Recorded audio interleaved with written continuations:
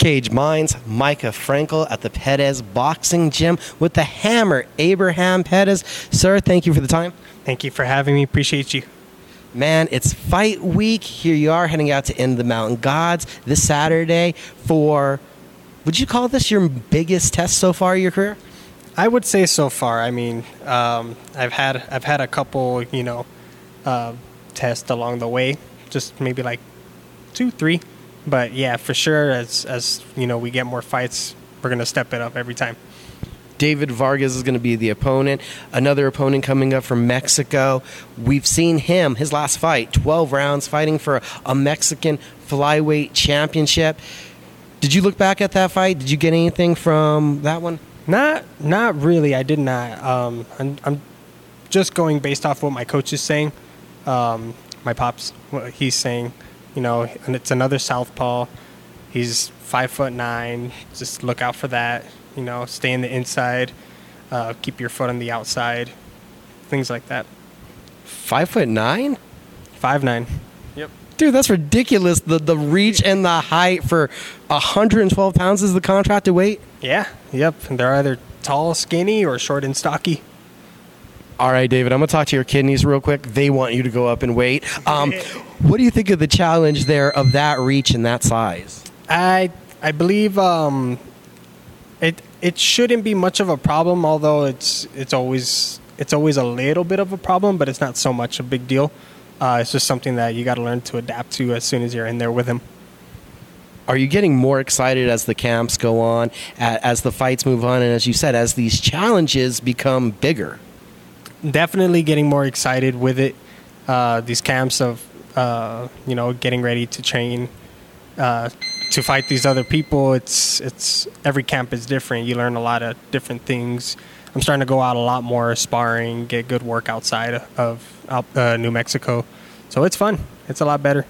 I know that you love the state, you represent hard, you've represented the country, but I do think it's getting to that point in your career where, especially for your weight class, it's like you and Matt Griego just out here. So I'd say both of you guys, it's time to look for some sparring and get some different looks than the guys you've been sparring for quite a while. Right. Yeah, it's like you said, I mean, we got to get that different sparring somewhere else, If you stay here, you stay sparring someone, you get used to that, You don't get as tired as you do when you spar someone that's in another state, Right, and isn't that more of also, when you spar somebody from another state, sparring guys at different camps, it's almost like a fight because it's something brand new coming at you, so I feel like that intensity and that focus is a little greater. Yeah, for me anyway, when you go over there, you gotta perform like if you are fighting, you gotta, so that way it mimics exactly, because when you're sparring, that's as close as it's going to get when you are to fighting. Now we're going to see it Saturday night, but not everybody's going to get to. Where do you feel like your game is evolving and improving the most over these last couple months? I could say the improvement is just coming with more of these fights. As the more I get these fights in, the better I'm going to be getting. And I kind of ask you this every time, but is this pro journey setting into you? I know you had so many fights as an amateur. You went out of the country. You fought on some big stages, but is it setting in now that it's professional and it's a different game? Almost. I can say it's almost setting in there. Of course, yeah, I did hit the big stages over there in the amateurs. I haven't hit quite a big stage yet in the pros, but down the road, God willing, I will be.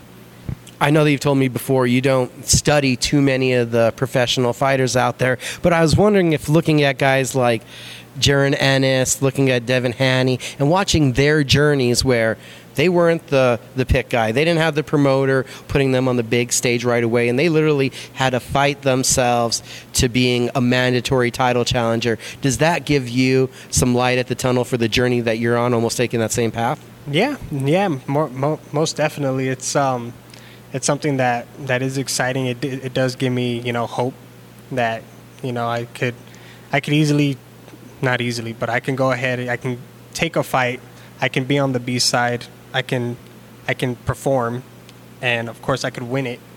I could just keep following the footsteps of, these other boxers. and describe to us this love, the passion that you have still for this sport. It's just exciting just to get in there, feel the vibe of everyone cheering you on, and seeing your opponent. That's he wants the victory, you want the victory. It's a 1-versus-1 chess match. It's an awesome feeling overall.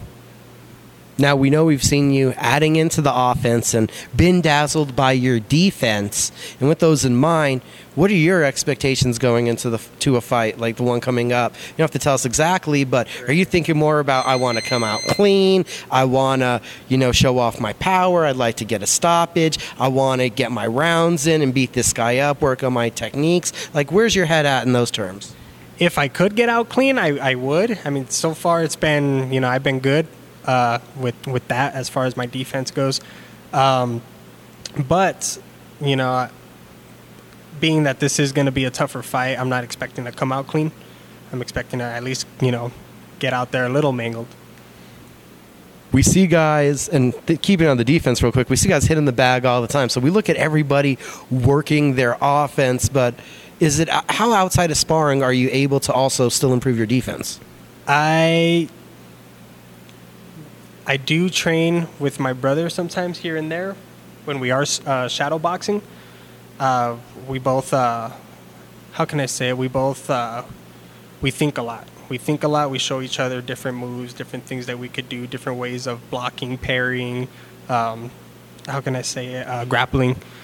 So, I mean, as long as I have, someone in here, if not, the imagination, I'm sorry, the imagination, it does a lot too. I mean, if you sink into your head that your opponent's right there and you're shadow boxing, you close your eyes and you just envision it, the brain is very powerful. You can train it to do a lot. And on that, what's going to make you satisfied Saturday night? What kind of performance are you looking for? It would be nice to get a knockout, and that's what I'm aiming for. We spent a lot of time with Abraham talking about boxing. Gonna hit you with some questions real quick outside of boxing. Okay. All right. So, favorite color? Green. Movie guy, book guy? Books. All right. So, favorite book? Right now, it would be The House of the Scorpion. All right, so why is it the House of the Scorpion? Get into it a little bit for us. Well, that one, it talks about, I guess you're in the future in Mexico. And it talks about, it's a story about a kid who's a clone for, like, an evil drug lord or whatever, And he raises clones inside of baby cows, or not baby cows, but, the big cows. And anyway, it's a very good book. I really can't explain much of it, but the kid gets a normal life as a clone, because as a regular clone, he would be paralyzed, and they'd just be feeding him through a tube and all that stuff. And whenever the how do you say it, the drug lord or whatever, he starts getting a little too old, organs start failing, he can get him from the clone. And this clone in particular, he gets he gets a chance to live a normal life. And yeah, it's just a good book overall. And we really did hit something that Abraham liked there. That is the longest answer he's ever given me to any question ever. I was so happy to hear that, man. Okay. Also, you guys are a big car family in that business. Do you have a favorite car? I like a Dodge Viper. So is that the plan? That's the dream car once we get the world title and everything? That would be nice, yeah. What are some of your other favorite hobbies outside of this ring? I play guitar. I do play guitar. It's more of like a finger picking pattern that I like to do. Guitar. If I can play basketball, I'll go ahead and shoot some hoops outside or something. What else? I like to run, which... yeah, a lot of people. Is that really a like? Yeah. Like when you get so bored, you just go out for a run. I mean, it sucks when you want to go, or it sucks to go for a run and you're not in shape. But since you're in shape, go for a run. It's no big deal. You bring up the guitar. What's your favorite kind of music? I think I would like to say a little bit of country, classic rock. You got a favorite song?